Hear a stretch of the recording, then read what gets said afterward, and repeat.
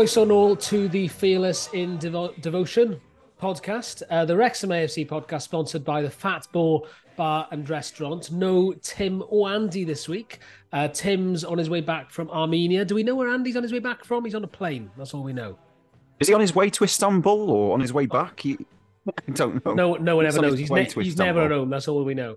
So you're stuck with me, Liam, and Tommy for now. But we do have a very special guest coming up for you in a few minutes on this podcast. Before that, though, let's digest a very disappointing weekend football-wise for both Cymru and Wrexham. Defeats for the men and women. I've just got back from the Swansea.com stadium. Disappointing result there. But on Saturday, a wet and cold 2-0 away loss at Accrington Stanley. Big top red points to those of you who made the trip up. It looked horrible. Tommy, you were one of them. Not much to shout about. Absolutely nothing to shout about. It was one of the grimmest afternoons I've had in a long, long time. It was a bit of a throwback, actually, to the dark days. But, it just never got going. Never got going. I still say we could be playing now, we wouldn't score. I even joked when we got the penalty. I said, at least we'll have a shot on target now. And we didn't. So, that's pretty much sums it all up, I think. Yeah, I think it does. Liam, you were watching like me, I suppose, on the screen. It just one of those days, wasn't it?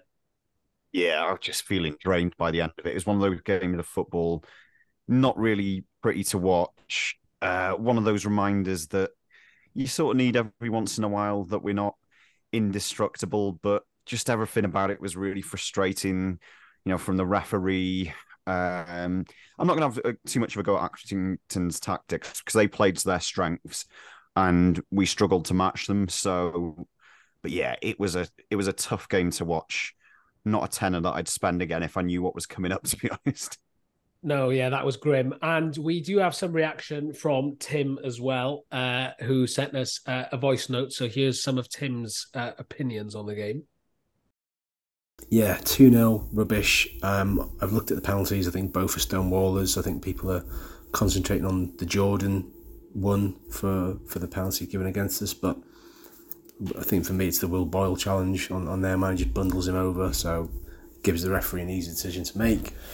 I think the penalty on Evans is a stonewaller as well. And it's just one of those days when Mullin smashes against the bar, just like he did from open play earlier in the game. So it's one of those, it's first defeat in 12. It's not the end of the world. It's the end of the run. And hopefully the start of another one will begin this Saturday. We're really still in a good position. We found our feet. We got caught a little bit yesterday in terms of the physicality at Accrington. Glad to see they've won the Champions League, though, against Wrexham yesterday. Some outstanding celebrations. I really hope all their many thousands of fans turn up for the rest of the season and celebrate immensely against every other team that goes there. Yeah, big celebrations up for Accrington, and there's a bit more to come from this as well, because listeners last week will remember Tim's song for Arthur Okonkwo, and we regret to inform you that he's been at it again. He ran a poll to find out what song you guys wanted to fit with an Arthur Okonkwo chant, so he sent us another voice note. And here's that. For some bizarre reason, 40% of you, and there's only about 300 or 400 votes, thankfully, so maybe that's telling me something, have opted to go for Aqua and Barbie Girl. So I've got to do Arthur Okonkwo in that song. Now, bearing in mind, I'm sending this off my phone in deepest, darkest Armenia. I don't have a backing track to go along with, so you're just going to have to put this to the music or imagine it in your head. So, right, this is horrendous, by the way. Please don't give me too many pelters because I know it's shit, but I've had to think on the spot about the lyrics for this one. So here we go. Right, okay, I'm readying myself for this. Okay. Arthur Okonkwo, he plays in Wrexham's goal. He's fantastic, rarely drastic, plays with lots of flair, makes saves from everywhere. Our fascination, we've still got Rob Lainton. There you go, I told you it was pretty shit. That's what happens when people catch you on the spot. Anyway, as we had a dismal day for both Wrexham and Wales yesterday, I'll bust you out my shitty Chesney Hawk songs to I Am the One and Only. Anyway, how does that go again? Arthur Okonkwo, the goalkeeper for you and me. Arthur Okonkwo, He's got big hands. He's 6'3". Technically he's 6'6", but you can see where I had to go from to rhyme it. Anyway, this is almost 5 minutes of my utter nonsense. I'm sorry. I have to cut him off early because I'm lost for words. I really hope he gets waterboarded by the Armenian authorities while he's over there after that. So I'm growing increasingly concerned that Tim is in need of a serious intervention, but I think the less said about that, the better. Let's talk a bit more about the game. I mean, Tommy, obviously having two left wing backs out, how did Jordan play? Was it obvious that that was sort of affected our system? Yeah, I think it definitely affected us. I don't think Jordan had a bad game. I think Jordan's one of those players you can slot in anywhere, can he? But 100% affected us big time. It's just one of those performances, really. Yesterday, I was sort of looking back at it now, and just sort of you almost can't describe it after how well we've been playing. To go to places like Mansfield and Notts and get pick up wins there. And all of a sudden we go to Atkinson. Don't get me wrong, Atkinson are a good side. I think Liam's right there as well. They've got a system. They're very effective. But yeah, really, really disappointing. And I hate to go back to how much money, how much of a budget we've got and stuff like that. But really, it's not really acceptable to put in performances like that. I don't want to be too harsh on the players who have been excellent for us, but that's not good enough. That can't happen again, really. That's two really, really bad performances on the road after the Stockport game now. So, yeah, fingers crossed, lessons are learned, and we get back on a run again. Yeah, let's hope we can turn that around quite quickly. Liam, some afters with Accrington's boss on Twitter as well, Andy Holt, wasn't there? And also a police appeal for vapes being thrown at their keeper. Yeah, I'm not a big fan of vapes anyway, to be honest. I think cigarettes are more honest because you know what you're going to get. You don't get someone sort of blowing blueberry in your face or something like that. But yeah, unpleasant scenes that we hate to see.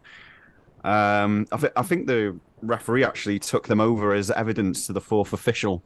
So he had several vapes in his hand and various bits and bobs. So we don't want any of that. In terms of Andy Holt, I thought, that pretty much as soon as that tweet went out yesterday where we were rubbing it in a bit, saying we were going to cut prices by a £5 when they come to our place, I just knew we were going to lose from the minute I saw that tweet, pretty much. And then he's been going on ever since they won Accrington 2, Hollywood 0. I think Ryan Reynolds should cut prices by a tenner. Safe journey home, folks. Get that on Netflix, Ryan, lad. Wow. And he's pretty much not stopped since then, even. I wonder when people will realise it's not on Netflix, because it's been, 3 years now, and it's still the go-to.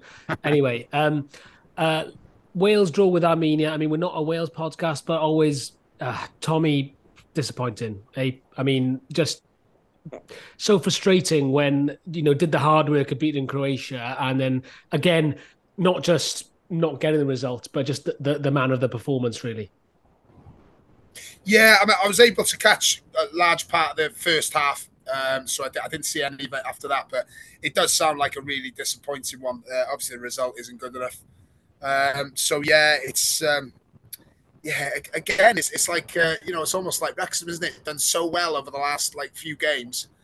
And, yeah, that's just knocked us backwards. So, but, it's also like a nice little throwback to the good old days of Wales and Wrexham letting you down on weekends. So yeah, at least there's that.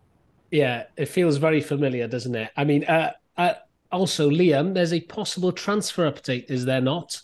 Well, Luke Armstrong from Harrogate, who we were linked to in the summer, there was another story out on the weekend, not linking him with us, but just that he may have played his last game for Harrogate. Is that right? Yeah, manager Simon Weaver's basically confirmed that moving forwards, he's going to prioritise game time for, quote, players who are going to be available from January onwards. So that pretty much bluntly points to the fact that Luke Armstrong will not be with Harrogate from January. Now, there's a lot of speculation that we're sort of duty or honour bound, shall we say, to go back in from January. I don't know how much I chime with that, but I suspect that, with players out, etc., it's probably something we need. It's just the fee I balk a bit. I can't. I don't really fancy spending $500,000 on a player who's got 6 months left on his deal, but we'll no doubt see how that one goes when the window opens. Yeah, I wouldn't be surprised to see us make a couple of moves in January anyway. But we'll see. We'll see where we are quickly before our very special guest joins us this week. Wrexham women defeat in a very cold Swansea.com stadium. I don't think if you guys watched it, I don't think we can have any arguments. I thought they were by far the better side. Disappointing, obviously, having gone 1-0 up, but you could see that the team missed Rosie Hughes. Strikers are too isolated, and to be fair to Swansea, they had a couple of quality players, especially in the sort of attacking midfield and up the wings. So that was disappointing. So this is a very negative podcast so far. So let's try and liven up a little bit now with a guest. I'll admit him in from the waiting room. That's very good of you. That's very good of me, and he will have to turn on his mic and his camera. So we try to make this as difficult as possible, as a hostile an environment as we possibly can to our guests. Here he is. Today's guest. Good, thank you. Today's guest came through the youth system at Wrexham, made his first team debut in January 2006 against Rushton and Diamonds, in which he and his brother became the 7th pair of brothers to represent Wrexham. An industrious, red-headed striker, represented Wales at under 17, under 19 and under 21 level, as well as scoring 17 goals for Wrexham. And Dean Saunders compared him in passing once to Thierry Henry. Please welcome Marc Williams. How are you? How are we? Good evening.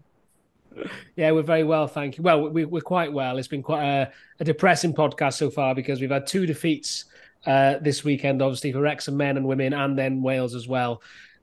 Which was disappointing, but we've just lost last minute as well, Carnarvon. So it's a bad weekend all around. Oh man, this is grim. Okay, well look, let's try and liven things up a little bit. First of all, answer a question for us because the internet gives us 3 different answers. Where did you grow up? Was it Llandudno, Colwyn Bay, or Penmaen Mawr? Well, if we're going on stats, I had 17 goals for Wrexham. It was a little bit more than that. The cup goals aren't in there. Sorry. I'll let them off, though. No, tell us how many. Set the record straight. I'm not too sure how many, but I remember that particular season under Saunders, I scored 17. So I know there's 17 in the one season. Okay. And then a couple here and there. So I think there 20 odd or so, but... I don't think the FA VARs and things counted on Wikipedia. So, well, they should be. I might try and change it. Where did you grow up, Marc? I was born in Bangor, but I actually grew up in Penmaen Mawr. So till the age of 7 or 8, it was in Penmaen Mawr, and then we moved to Ross-on-Sea. But yeah, a lot of people, because I played for Colwyn Bay Arabs through obviously I signed for Wrexham Academy, but it was always Colwyn Bay. And then because when I came out, went to part-time football after Chester, it was Colwyn Bay, but then I played a lot of time at Llandudno. So people think I'm a Llandudno lad. I live in Llandudno now.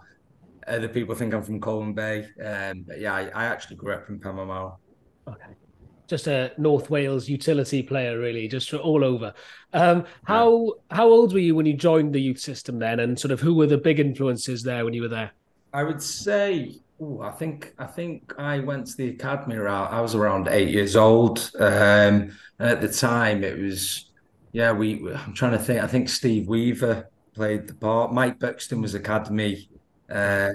He ran the academy as such, and it was Steve Weaver. And interesting looking back, I had coaches like Hugh Griffiths, who obviously went on to Kevin Druids and Carnarvon, Steve Cooper, who's now in the Premier League. So it was from the age of 8, I got scouted, and that's where the journey began. Yeah, proper grounding. Was Joey around a lot? Joey Jones? I mean, Joey, obviously, being from Llandudno, I knew a lot about Joey as well. But I think Joey, in terms of my academy days, it wasn't really until I was 15, 16 where, the influence of Joey came in, because all of a sudden I used to get day release. It sounds bad, that, isn't it? A day release. But they released from school, and obviously my brother was already a YT, so it was quite nice. I'd go and train with the youth team, and then be around the first years and second years. So, and that's where then obviously I met Joey, and then he played a pivotal part over the next 2 or 3 years. You mentioned your brother Mike there. So obviously when you were given your debut, you were only 17, so pretty young. But your brother was on the pitch. I mean, did that help? Yeah, I think obviously having the older brother helped always throughout because for me as a young lad, I mean, we were always in the garden, in the playground. I was always playing years above. So in year three, I'm playing with year five, year sixes, and the same happened in high school. And once we moved to Colwyn Bay, I always played in Mike's team. So I always played a year. Well, he's 18 then, so I always played 2 years above almost. And I think that helped my development. So then a case of then when it came to, I was in the under 16s. Mike was a YTS. I was then playing with the 17s with Mike. And then it was a case of in the reserves. And then all of a sudden you're in the first team. So I think having Mike there always helped me. It certainly helped me as a YTS. I mean, it's different now. And I know it's different from going into football clubs. But when you go in as a YTS, you really have to learn your trade. And there's lots of things that go on. And having Mike as an older brother the year above certainly helped when there's lights out and the lights go out, you all get your towels and it's basically let's beat the year ones up. But listen, it's all part of it. It really is. And it's not there today for obvious reasons. But I think having Mike helped. It's almost like I had someone having my back. I don't think they went as light though. There's a couple of players that probably thought, listen, we'll give his little brother a beating, but it was all part of it. And it was great fun, to be honest. I was going to say, did you grow up in a Ray Winstone movie, mate? What's that? Yeah. I was just going to jump in. As I obviously remember, I think you're a couple of years younger than me, but I remember you coming through the ranks and that season where you were on fire, weren't you? First season in the National League and got into the Wales under-21s, mate. Played with some massive names who've had brilliant careers. What was that like? Do you know what? I mean, I probably, I relive it most days with the job I do now. But I say that particular year, I'll be honest, there's nothing that's come close to it. And I say if I could relive a year, it'd be that year of my life. It was like you're flying around the world. I mean, we're in Budapest for a qualifier. You're off to Italy, and it's like, you've got Gareth Bale, Ramsey, Joe Allen, and it became the normal because they're your teammates. So I never once was in the change room thinking, what am I doing here? It was kind of like, wow, they're already in the championship. Joe Allen had actually come out on loan, hadn't he, to us? So I knew Joe well anyway, even though it was a short spell and he got injured. But I always got on with Joe. And then kind of you go away with Wales and it just gave you that feeling of, I want this so much to move up it. And it made me a better player. And I think with that, then it was the obviously Dean Saunders came in and turned me from a number 10 that linked up the play to, he just got in my head about goals. And he turned me that year into a goal scorer and as well as the linking up the play. And that's when all of a sudden people start to think, wow, we've got a player here because goals people talk about, you look at Paul Mullin, don't you? All round play is good. People working hard's great. When you score goals, it wins matches. So, and that's certainly that year, everything seemed to come off until, unfortunately, the injury. Yeah, I was just going to get onto that now, mate. I mean, unfortunately, after, being on fire, banging in the goals, playing your best football, you had that injury and that just, I don't know if derail's the wrong word, but, it really... It impacted you, mate, didn't it? That was tough. Yeah, it was difficult at the time. I mean, you don't realise how one injury, looking back now, it's easy to look at it all, but that injury, you think, wow, it couldn't have been at the worst time. 4 weeks prior to that, obviously, I'd sat with Dean Saunders. It was a case of staying at Wrexham or moving on. There was lots of offers from higher clubs. And, from a young lad, my dreams were to play higher. So the chance was there in that January to actually leave. My agent ringing me, he's thrown championship clubs, League One clubs at the time. And I think, that's probably the best I've ever played that particular year. My dad always used to say, when Marc's on it, it's like he's 6'6". I'm actually 5'10". But honestly, that year I felt unstoppable. I've never been the quickest, but I felt sharp. I felt I could run all day. I felt like we're not winning. I need to do something. I turned it up a gear and yeah, it went for me. And then the injury happened. And then obviously I had to come back from that. And I remember that pre-season, the first game back was Coventry. We drew 1-1. Keeper came out, and Neil Taylor it was actually rolled it across, and I had to just tap it into an empty net. And it was like, there we go. We drew 1-1. Normal service resumed almost. And Tuesday night we played Preston, and I rolled my ankle ligaments on the foot that I broke, and I missed that whole pre-season. And then it was a fight. It was like being someone's got to be fit for Eastbourne first game. So I basically didn't do anything until the Friday before that Eastbourne game. And I was on the bench against Eastbourne. Wasn't fit enough.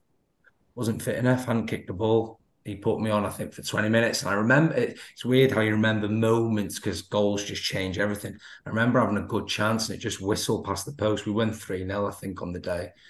And I look at that, I think, imagine that went in. My mind might have just completely changed. Didn't go in. Trying to get fitness, just couldn't get that fitness. I wasn't really playing in and out the team, didn't score. Then I got injured again, and then obviously I had my second break. So within of nearly leaving, and I didn't want to leave because I was only 20 as well. It's almost like we're second in the league, we're 2 points off. I want to play this part, which I was playing at the time to get Wrexham promoted. And I think being a kid growing up through the academy, the fans, the way they were with me that year, it was like, no, I couldn't leave, even though it was conference football. It was all I wanted to do was get them back in the Football League. And that year I thought, and Saunders said, Mark, I'll take you high. You've got your rest of your career. I'll sit here tonight. The 15 years has gone like that. And obviously from the injuries and what happened, it escalated out of control to the point I started gambling. Yeah, I mean, so probably come on to that in a bit, Mark, but I just wanted to go back to obviously Brian Little leaving and Saunders coming in, and a lot of fans, myself included, sort of look back at Saunders' time as a bit sort of up and down. But I mean, clearly he was great for you because he believed in you, didn't he? The first year he was. In the end, I mean, I actually returned back to the racecourse last Saturday, and the announcer said something regarding the negative side of it. Unfortunately, and I am public with it. In the end, he wasn't great, and it was like I was a nobody. I'd gone from this person that was first on his team sheet, and he told me that, and he did everything. I mean, we had moments, and for me, if you think I'm 20 years old, I remember scoring the winner at Stevenage 2-1. Michael Proctor played in the Premier League for Sunderland, and he's come on the coach, Saunders. And he was such a joker. Everyone talks about that. But there was a certain few players that was just getting a bit pushed out. I think Sam Aston was in that. Tom Kearney, Proctor was amongst that. Me and Jeff Lee were starting. Sufo was on the bench. I was almost like feeling he was pushing these lads out. If you weren't in his plans, you felt it. And I mean, this story, it was fine for me at this point because I was obviously his number one, and he walked to the back of the bus with a couple of beers, and he walked around as he did with his swagger, and he actually came to me and Proctor, and he went to give it. Proctor went, "No, not for you," and he'd been on the bench, Proctor. And I'm looking at him thinking, I'm looking up to Proctor. He's come, he kept us up the 2 years prior, the goal at Shrewsbury. I was obviously watching. I was on the bench. I was a young lad. And, I'm learning off him every day. And then all of a sudden, no, not for you. You're not my man. And he gave me a beer and he was like, there you go. You're my main man. And just walked back to the front. And at the time, for me, at 20, I'm thinking, oh, my God, the manager loves me. And I'm just there with a bottle of beer at the back of a grate. I never once at that point thought, how does Michael Proctor feel? Because it was Michael Proctor. But I look back now and I think, wow, them little moments I then felt almost year and a half later, and it got to the point where it got really bad, and I hated being at Wrexham. It was so lonely. I didn't want to go in, and that's where the gambling escalated even more, because it was easier to gamble because I felt comfort there than it was to deal with how I was being treated at the club. And that was hard because it was the club I loved. I grew up at Wrexham. I'd supported them my whole life all the way through, and all of a sudden I felt like I wasn't wanted. Is that where the gambling started, mate? I wouldn't say it in terms of it escalate. It escalated then. I grew up around it. I mean, being in North Wales from Llandudno, I mean, there's an arcade everywhere you go, isn't there? So we kind of, as a family, we'd always been arcades. Me and Mike would always be in an arcade. I always loved that anyway. We always played bingo. We had like family traditions, Grand National, scratch cards at Christmas. I mean, who has a scratch card at 8 on the top of their stocking? But, and I loved it. I loved it from a young age. It was fun. It was enjoyable. Then as a YTS, I mean, leaving school and walking into that Colliers Park, everyone was just doing it. The environment was, you can see why, so many people gamble because, certainly athletes, most people were. And you kind of do it as a bit of you want to be part of something, you want to be sociable. YTs, we used to go to the bookmakers most days and put bets on. First team were doing it, the horses would be on. And when you do get called up to the first team, it's playing cards at the back of the bus. And again, you want to be accepted, so you almost join in. But again, all that up until that point, it was always fun, it was enjoyable, it was something I enjoyed doing. I think once the injuries came, I didn't leave. And I think that always sat with me. I had a real opportunity to leave and play higher.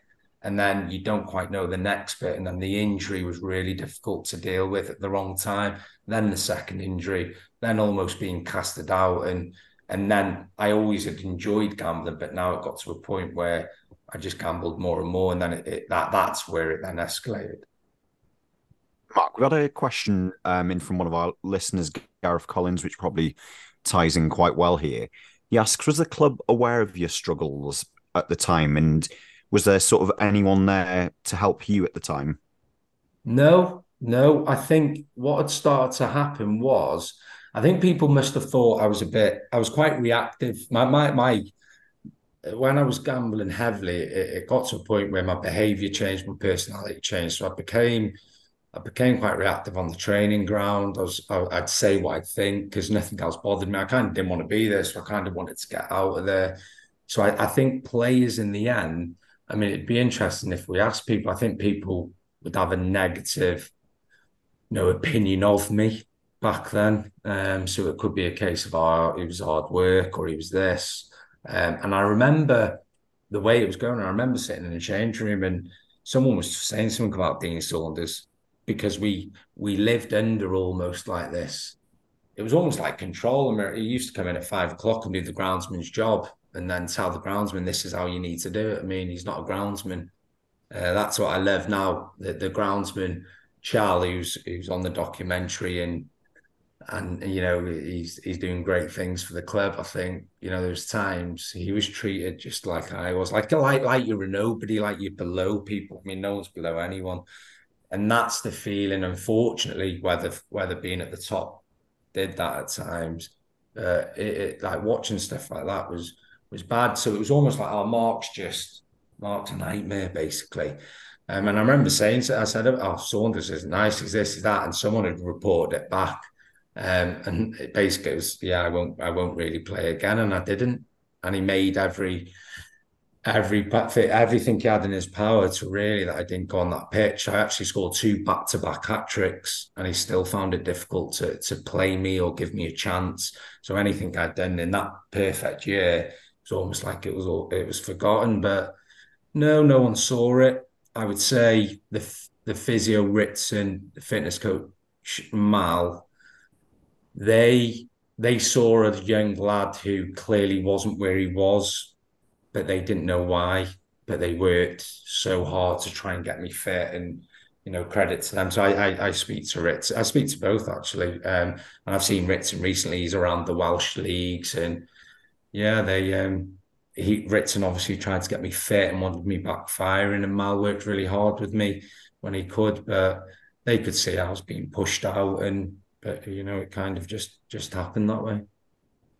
Yeah, you sort of see I guess what you'd call like the light and shade of Dean Saunders there. Was there times when he was like more light-hearted, or was it quite often that on top of you type of thing? Um, I'd say for me, it was like obviously that first year, it was like everything was perfect. So it was almost like, yeah, I couldn't do anything wrong. And then almost like once I got the injuries, more players came in. I mean, Mangy, Morel, Pogba, Spite, Danny Wright. It was almost like Toy Story. I'm Woody now, aren't I? Getting just you're Woody, you get over there. And yeah, did I get a light-hearted moment? Probably not. Probably not. I never once really had a conversation where he spoke and said, right, you fight like I said, I scored back-to-back hat tricks in the reserves. I remember Frank Sinclair coming in one day after the reserves. He said he's just scored the best hat trick I think I've seen. And then you're thinking, right, go back in, get a buzz about you. Wasn't bothered. And then he had to put me on the bench. There was no one else. Great. So I'm getting in because of injuries and not because of my form. And he put me on against Fleetwood. We lost 1-0 and I played 18 minutes or so. And when I got on the coach, Ritson and Mal were buzzing because they thought, you're back. And Ritson actually gave me a high five. He said, you're back. First appearance in ages it was. And I thought, this is it. Keep the form going. Week after, I just got left out. Didn't even get spoke to. And that's what it was like. It was difficult. Sounds like quite a toxic environment, really. It was, yeah. That year was. And I remember, for me, it was. I mean, other players might say, Andy Mangan, manager of Bristol, is it Bristol Rovers now? Mm. He used to go in for a cup of tea with Saunders every day, 9:30 in his office, as you do as the striker. He must have thought it was great, but I can't speak negative of that because I guess it's the same as him coming and giving me a beer instead of Michael Proctor. So I've been on both ends, and it was great when I was, every interview, it was like, I've got all the curtains actually.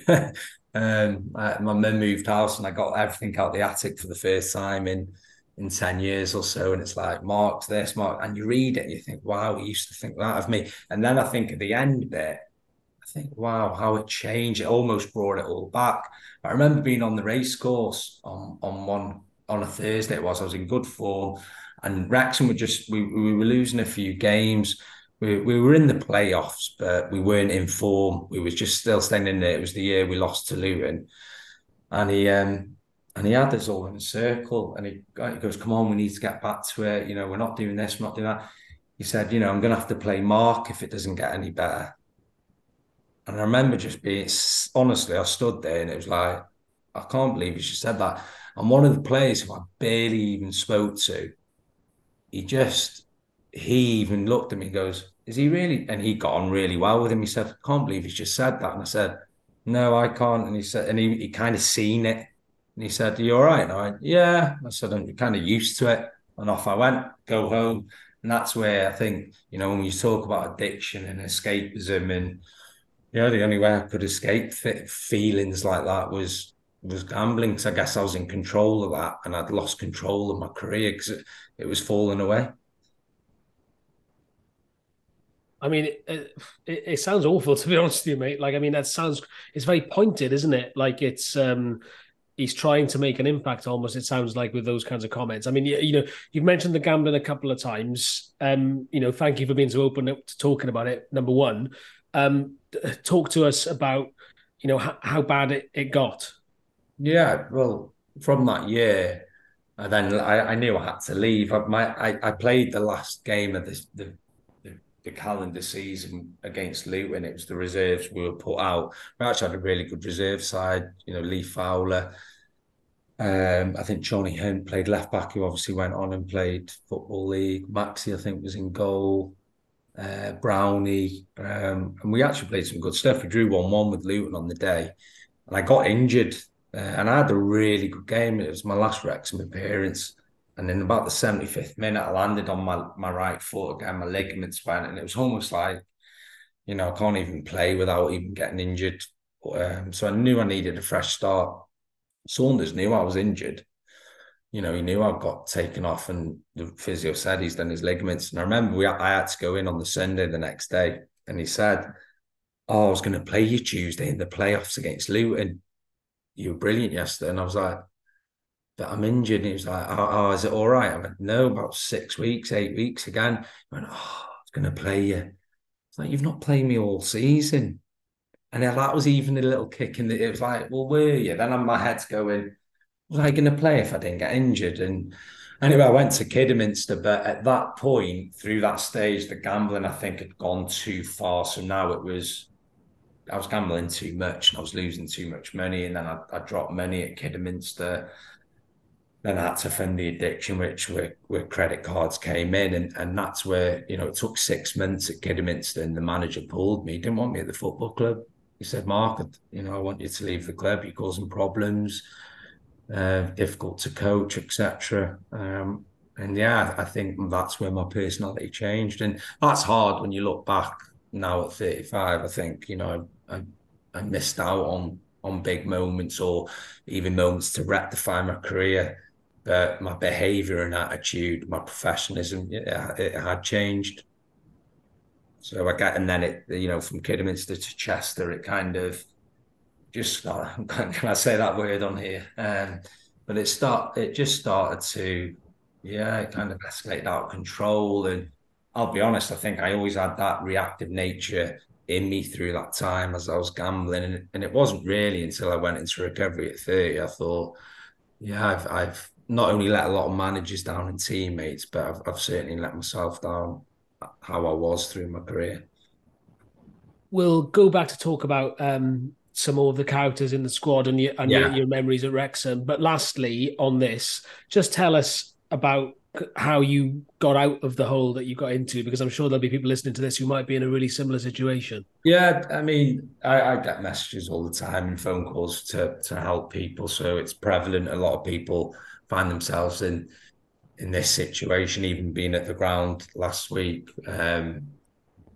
On a match day, there was a couple of people that approached me. So unfortunately, it's something that exists. But yeah, in terms of getting out of it, I mean, the best thing I did was, it was late. I was 30. It took me to hit my rock bottom, but it's getting the help and speaking and talking and going in support groups and getting counselling certainly has got me to where I am. But the power of talking was the main bit. And I look back and think, I could have spoke to someone maybe through my injuries, 22, 23, certainly 25 when, I'm starting losing large amounts of money and gamble more. And it shouldn't have taken me till I was 30. And that's why I do the work I do. You shouldn't have to hit that rock bottom.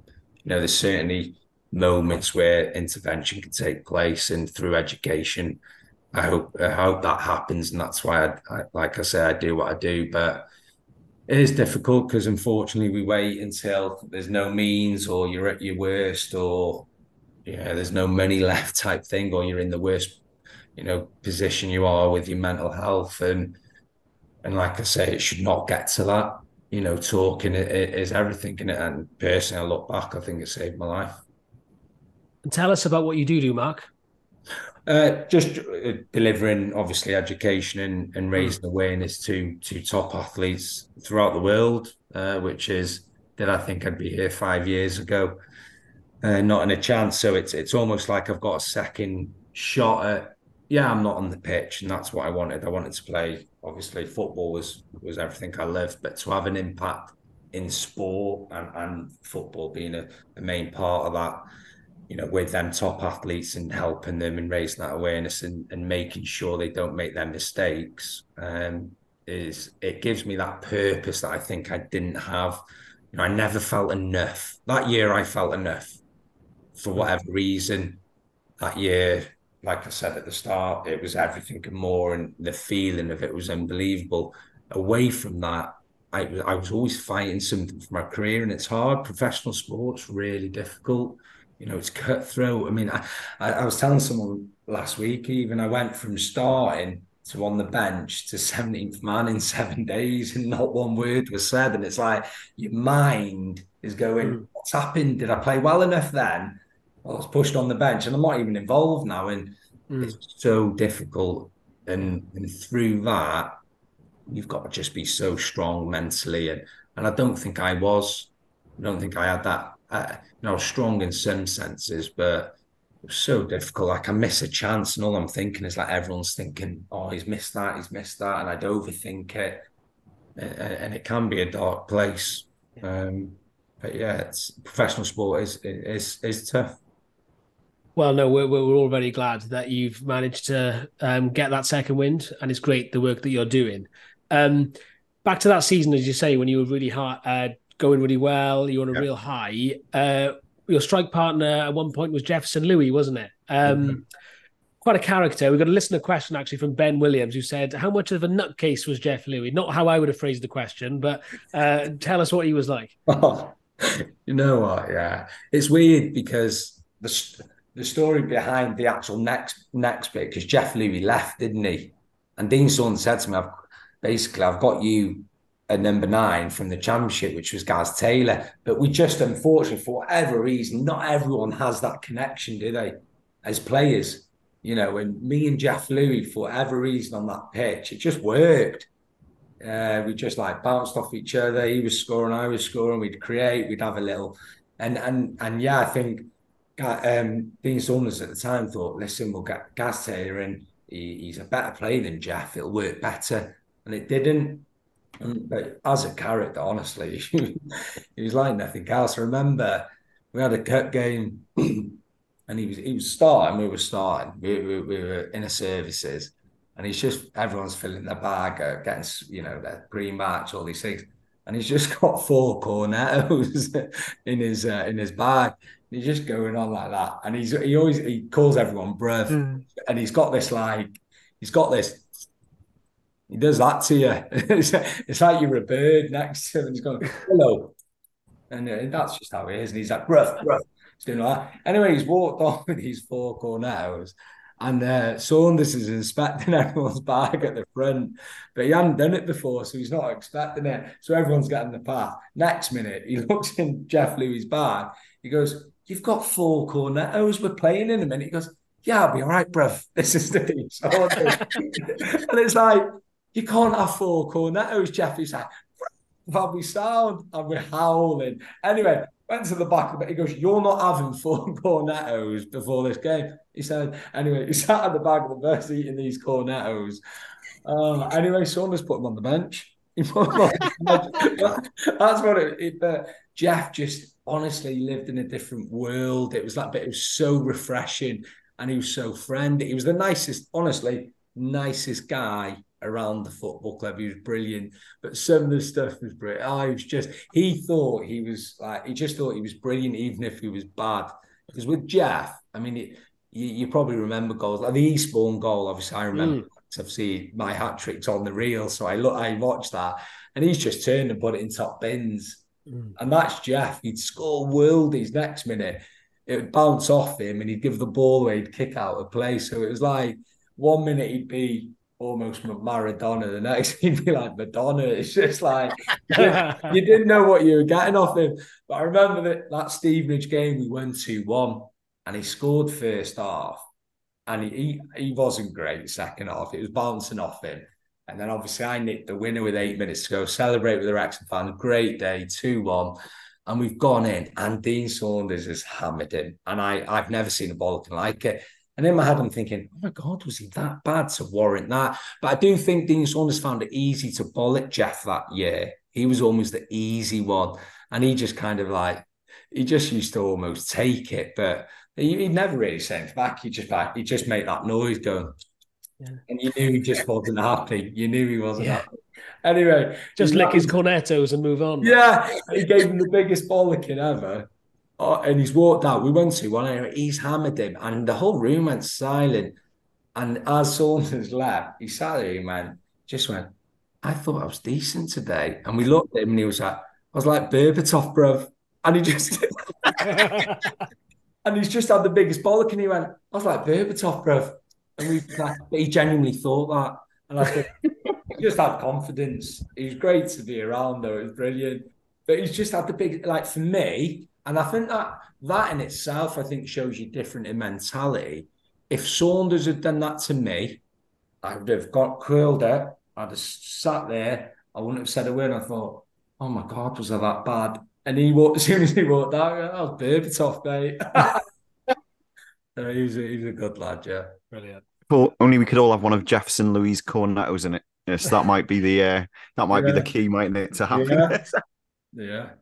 Oh, on this podcast, we always do what we call like a fearless moment. It's the moment that filled you with the most pride when you were playing for Wrexham. Is there anything that comes to mind immediately when you think about that? I've got a couple, I think. I think as obviously the debut, I think, is a big one because I was, like you said at the start, 17, young. Mike was playing, family being there, and it's always that big moment. You've made that start. I mean, you work so hard from a young lad, and when you become a YTS, being a youth team player, you're looking over, aren't you, to the first team? It's like you want to get over. They're on a different pitch. And you're looking over that pitch thinking, and when you get that call, and as a first year, you needed for a practice match. Marc, Donny, Carrots come over, they're all going over to the first team. So intimidating. So that moment, I think, of making your debut, and I had trained a few times for the first team, but I weren't regular. And then on the Friday, Marc go over, and I was in the 11. I thought, looks like I'm starting tomorrow. I couldn't believe it. And then obviously I start. So then that moment of representing the club, your first appearance, the fact Mike was playing as well, added to it. Then personally, again, I think the hat trick will always be a moment because I think at that point was at the top of my game just before the transfer window. I think it was the 20th of December. You're probably thinking I remember all the scores and dates and everything. That's how sad I am, but. And I just think that third goal in the 91st minute, again, I felt unstoppable. I'm going to run with this. I'm going to score the hat trick. And I just went with it. And that moment of this is unbelievable. This is like, I'm on top of the world right now. I remember going to get the man of the match, champagne, and I walked through Wrexham. It was weird being there 2 weeks ago, walking on the same path, 15 years on. And I remember the chairman at the time, basically coming out of a closet, and he had an extra 150 because I weren't on major money at that point. It was I signed my new contract in the January, which bumped me up, but he put £150 in my hand out of this closet. So I've just got this dangling hand and 150 in there. So I'm going, he's like, you don't go anywhere. Dino will look after you. So I'm going to get the man and that champagne, and now I've got cash in my hand. And you know what everyone's like when you've got cash. I'm thinking, I'm looking at it thinking, how much is in this now? I want to count this, but I can't count it because the chairman's still here. All I want to do is count the money. But that hat trick, that was a great moment because it was at the pivotal, I think, of that year. And then obviously winning 2-1 at Mansfield and me and Mike brothers both scoring, which I don't know what the record or how long it was until the brothers, but that was another nice moment. But it was. I look at that whole year, to be honest, and it all, like I sent some photos to the documentary team, and there's a picture with all the trophies at the end of the year, and I thought, wow, it must have been a good year to have won all them. And it's sad at the time how quick it can change, but then I think at 35 now I've accepted, wow, that actually did happen, and take the positive from it. Yeah, just bringing that up to sort of present day. I spoke to you before we did this about recently coming back to the club in your work role, and I think to a game after that. Yeah. What was that like, and what were your thoughts of Wrexham as a football club before that, and have they changed now? In terms of before the role, no, because I'm obviously watching the documentary and I've almost just become that fan again that I was as a kid. And when I watch it, it's like I can see it. The community base has always been there for Wrexham, even when I was there. And I said it the other day when I was there on Saturday, don't forget the fans that saved the club when, we had the day you had to get £100,000. And I was there at the time, and it was like, we need to get the players' wages, we need to do this, we need to save the club. And, we're getting stories that fans are putting their wedding fund. I mean, I don't know what their missus thought of that. Putting savings away, and the passion and what is in Wrexham. is always been there. It's not because, Ryan Reynolds and Rob coming in has just really helped everything. It's just almost, it's like being a fire and they've just been able to ignite the fire. The fire's always been burning. And now, like with that, it's just added because they needed that little bit of guidance and help, a bit of the financial back, and you put it all together. But, like I say, it's such a passionate town, but you felt like when you played. So, and that's why I think it was difficult to leave when I said, because I wanted to be a part of that, and I loved playing under it. But when I left initially, and I've said this, and I don't mean it in a bad way, and I don't think it was anything to do with Wrexham. It was more individuals, but I hated Wrexham when I left. When I left and went to Kidderminster, it's sad because from the age of 8, all I knew was Wrexham, all the way to 23, and from 21 to 23, I couldn't wait to get out of there. And it was my whole life for 15 years. And then it was like, I didn't want them to win. Even the year when I got injured on the Saturday, I didn't want them to win the playoffs. And it's like, that sounds really bad, but that's where I think I was really in a bad place mentally. And it took, I think, going away, doing my own thing, I guess, and then really going into recovery, accepting a lot. And then it's nice now that I've just been able to do full turn. I watched the documentary, I love it. Being back at Wrexham, taking Emily, my little girl, last Saturday as a fan. Yeah, I look, it's the weirdest emotion because you're looking at where the hat-trick took place, my goal at Lincoln and the injury. Honestly, I'm watching a match, but there's so much more, and I've just got my little girl with me, and that's 15 years on. That's memories, isn't it? It's there, that won't go. I think seeing the club, the players were brilliant. But I thought that anyway, watching the documentary. I think they're really the way they talk, the way they are about the club, the passion. But the players in this session, the questions they asked, a few came to me after, and the way they spoke. Obviously, they've left testimonials, brilliant. And I look and I think, fair play. It's that they get it, they get it. And the truth is, I think I played with players at Wrexham that didn't get it and didn't understand it. Yet they were treated better. So it's nice now that there's a good core set of players who really care about the club and want to drive it in the right direction.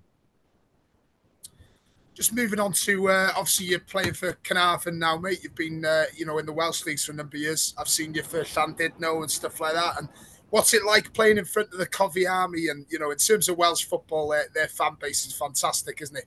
Yeah, I think it's probably the closest you relate to Wrexham. I think when I say there about passion and really proud, and Carnarvon's the same. So it's probably being at Carnarvon's the next best thing, I think, in terms of part-time football.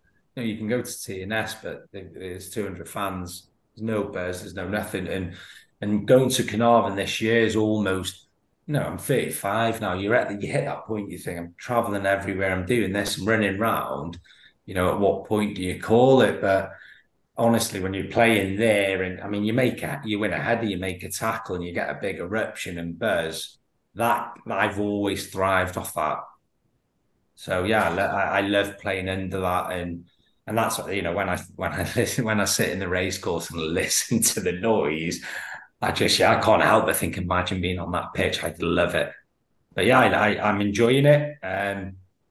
Didn't enjoy obviously losing 3-2 today. Again, that's football. I won't go into the officials. I'll let you do your homework. But no, it's very similar. You've got very passionate people who love football clubs, and isn't that that's what football's all about? And that's why teams like Wrexham and Carnarvon, you get real fan bases, don't you? It's not sofa fans. It's not people, I support them and don't really follow them. They look at the following Wrexham have. It's unbelievable. And there's a few ex-Reds there as well, mate. I mean, not from your time, but just had a question from Wonderboy. How are the ex-Reds, Austin, Lloyd and Cartwright getting on? I mean, Ryan Austin, unfortunately, is injured at the moment, isn't he? But how are the others getting on? Yeah, Ryan Austin, like I say, unfortunately injured, nasty injury as well, actually. But before that, had been brilliant, really good.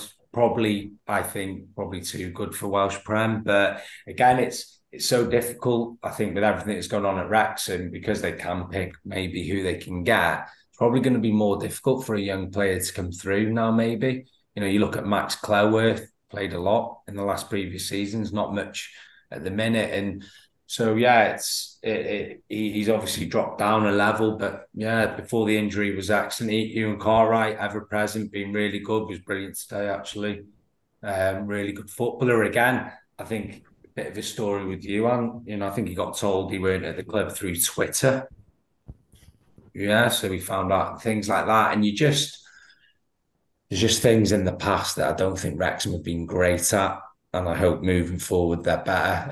And Louis Lloyd, really good footballer, scored today again. I think probably better than Welsh Premier. Not disregarding the Welsh Prem, but these are young lads that have got something that hopefully they can find themselves back in full-time football, because that's where as young lads they want to be. And you players like Louis Lloyd, they're young lads. We finish training. I mean, I've worked all day. I've got to train, and I'm thinking, right, I'll get my 2 hours in. 9 o'clock, them lot are doing extra, shooting, heading, running. I'm thinking, I'm getting in my car because I've got to get up in the morning. But they're hard-working lads, and I hope they can show what they've got in the Welsh Prem and maybe get that shot. But know that 3 great lads. All doing well at the moment. Obviously, bar Ryan's injury, unfortunately. Yeah, just another listener question, mate, from Adam Harvey. Going back to the gambling thing, really. But what would you say to youngsters now coming through, and trying to help them avoid the path that unfortunately you went down when you were a young lad? And what does prevention look like?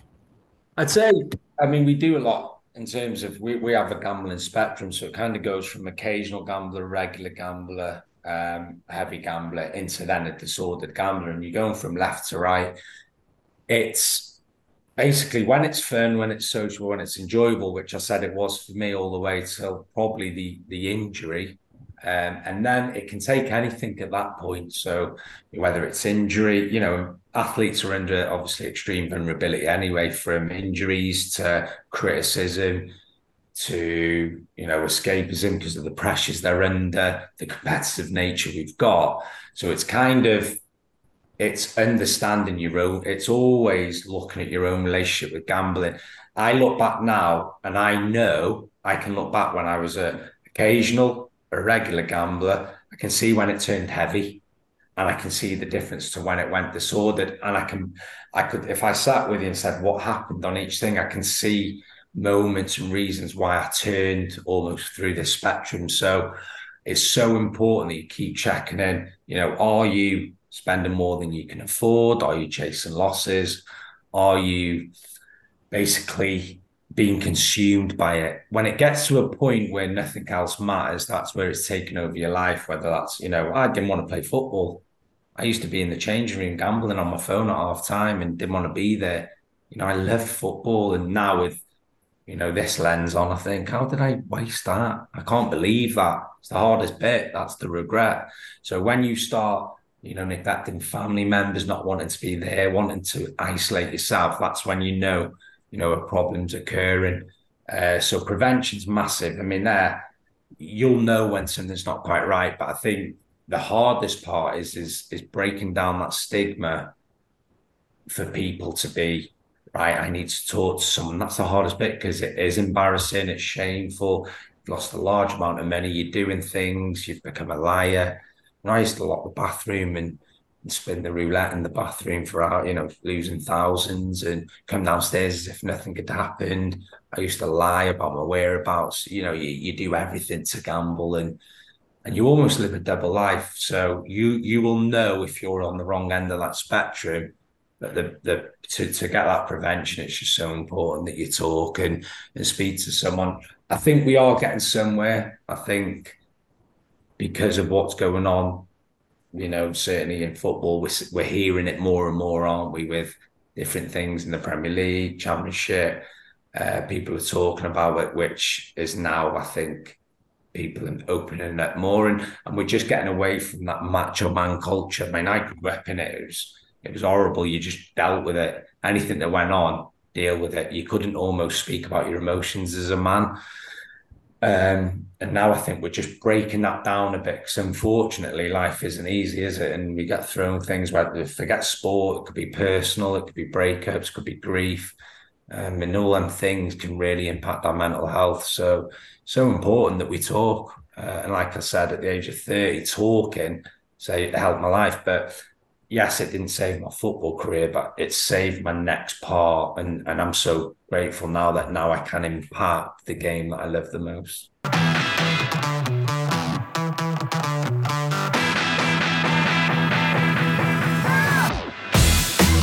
Let's do the quick fire round. Andy Gilpin, who usually does this, is not here, so bear with me. But basically, first thing that comes into your head, a quick number of quick fire questions. Question number 1 to you, Mark. Who was the most skillful player during your time at Wrexham of your teammates? Bloody hell. Skillful. Oh, it's really difficult. And I know it's quick fire. I'll go Carlos Edwards. Nice. Yeah. Good answer. Who was the worst dressed? Worst dressed?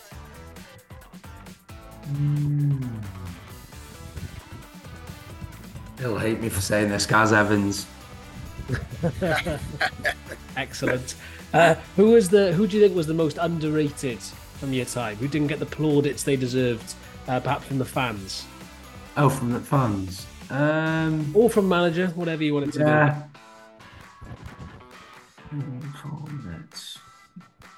Is it supposed to be quicker than this? It's really. I am thinking 15 years back. That's all right. You could take your time. Some people have give us very long answers, and it turns into a very long. Actually, Ryan Reynolds was like that. He was terrible at the quick fire, so you're in good company. Oh, because I'm just trying to. Good one actually, John Walters, and again it was worked his balls off, didn't score many goals, and I remember Dennis Smith offering him a really not a great contract, and he was like, "No, I'm better than that." And he wanted Lee McKevley because he scored goals. He offered him more, and John Walters left and obviously went to Chester.